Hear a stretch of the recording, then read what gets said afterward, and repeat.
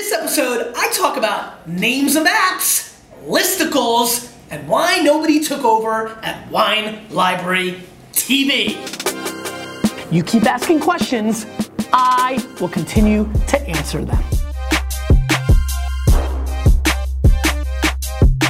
Hey everybody, this is Gary Vaynerchuk, and you're watching episode 30 of the Ask Gary V Show. Fun fact about the number 30, when I turned 30, I freaked the out and started Wine Library TV and kind of changed the course of my life. I'm actually quite scared about 40. Maurizio asks, hi Gary, what's your opinion on listicle sites? If you haven't noticed, back in San Francisco for episode 30, excited about that. Listicles. You know, it's interesting. I have a very different view on this than a lot of my friends and contemporaries because a lot of my friends and contemporaries are journalists or have loved growing up reading the Wall Street Journal or the New York Times or the Post or these kind of things. I think there's way too much romance in journalism, and here's what I mean by that. I'm a huge fan of it because BuzzFeed and Upworthy and companies of that nature, and let's not forget the USA Today, who really started infographics and listicles in its modern sense. The listicles have been around for 100 plus years. The people that are exploiting listicles and our worlds are being overrun by 12 things a cat did while it ate food. Everybody who's complaining about that needs to understand this is the same debate we had about reality TV, the same thing we had about the people who didn't like game shows during the daytime, the same thing we are about everything, meaning there's a huge misunderstanding of how these things work. Here's my example. What do I think about listicles? As a business, 24 months ago, phenomenal. You were going up the trend. Right now, super strong. 24 months from now, solid. 48 months from now, 72 months from now, concerned. See, what happens is we get these trends, they matter, people enjoy them, and then marketers ruin it. We loved listicles 24 months ago as a big base. Then you had the cynics and the haters that started a little bit earlier. And then now what you're seeing is you're starting to have a conversation of like, is it too much? Are we clicking as many? And the reaction of the market is always what dictates. I love the customer. I don't love anything else. So as long as the customer is enjoying it and they're clicking it, everybody says the Kardashians are crap, but millions of people watch it. These things are subjective. Listicles are subjective. My POV on it, my subjectiveness on it is if people enjoy them, then that's what it's going to be. And so for now and the next 36 months, I'm bullish on it as a business. As far as a consumer, I don't consume anything, so it doesn't matter. Gabriel ponders, Gary, in the age of social media, tweet, Vine, Instagram Life Limited, how should this affect a startup in choosing a name? Gabriel, this is a great question. I understand what you're saying, right? Twitter, tweet, you know, kind of the short form. You know, I actually think it's an interesting question. The reason I decided to choose it is a name is made, meaning when everybody's sitting around, I have friends who sit around and think about picking the name of their startup for 900 years. And I tell them, what did Google mean to anybody?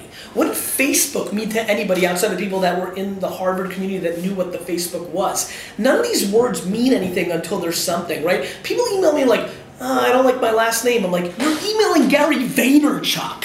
I mean, Vaynerchuk sucks. Let's call it what it is, right? And so now a bunch of you leave in the comments like, no, it's kind of unique. It's good. I get it. But it's only good because I made something out of it. And so what does it mean? It means nothing to me. If you went with a long-winded startup, you could get abbreviations. I actually think that's a new trend. Somebody's going to come out with a company called like Coverhound Thompson, but everybody's going to call it CHT. Right? And so like, in a world where we're short forming everything, you know, people called me Vchuk because they didn't want to say Vaynerchuk, and that became my slang last name to my friends in high school. And so we will evolve our name into our convenience if it brings value. So stop worrying about the name and start worrying about the product. Noble Rock Society. I'm trying to choose a blog name. So just Perfect. Right? I highly recommend if your name's available or if you own your .com to just do it under that. I need to. Cool. Noble Rot Society asks, Gary, When you left Wine Library to start VaynerMedia, was it a conscious decision not to have someone take over Wine Library TV? This is a great question. People have asked me this question a lot, and I want to interject some depth, like the last couple questions, last couple episodes, with some of this kind of fun stuff and insight that I've never talked about. You know, I don't know if it was a conscious decision. Nobody really raised their hand. Nobody wanted that spot. It's kind of like my speaking career right now. Knock on wood, I'm doing so well. The bad part is I have to always speak last because nobody wants to go next. You know, I don't think there was the right or obvious choice internally at Wine Library to jump on it. Ian, Brandon, you know, all these great people internally just didn't want to have the kind of, you know, not responsibility. Look, it takes a certain personality to put yourself out there. We've talked about in the past. My blog post on this the other day did really well. You can link that in Stunwin. So it wasn't a conscious choice. It was the right choice. If that person existed in the building, maybe it would have continued in that manner. But I think one thing that I'm really focused on and why I took this question to interweave it to everybody else while answering it is, I think you have to assess. Like, you always have to assess. And I think way too many people come in with what they want it to be. The notion of somebody will take over this show, and then you're forcing somebody to sit in the hot seat, and then you really lose the luster of it.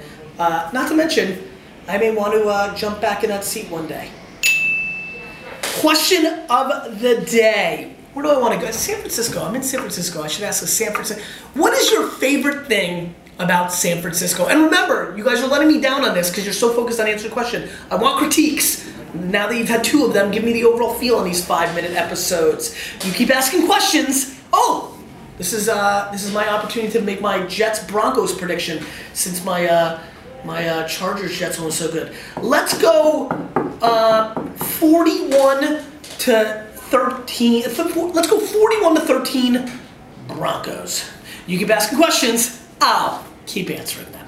Oh crap, wait, subscribe! I need subscriptions because I can't push this many right hooks in social, so subscribe!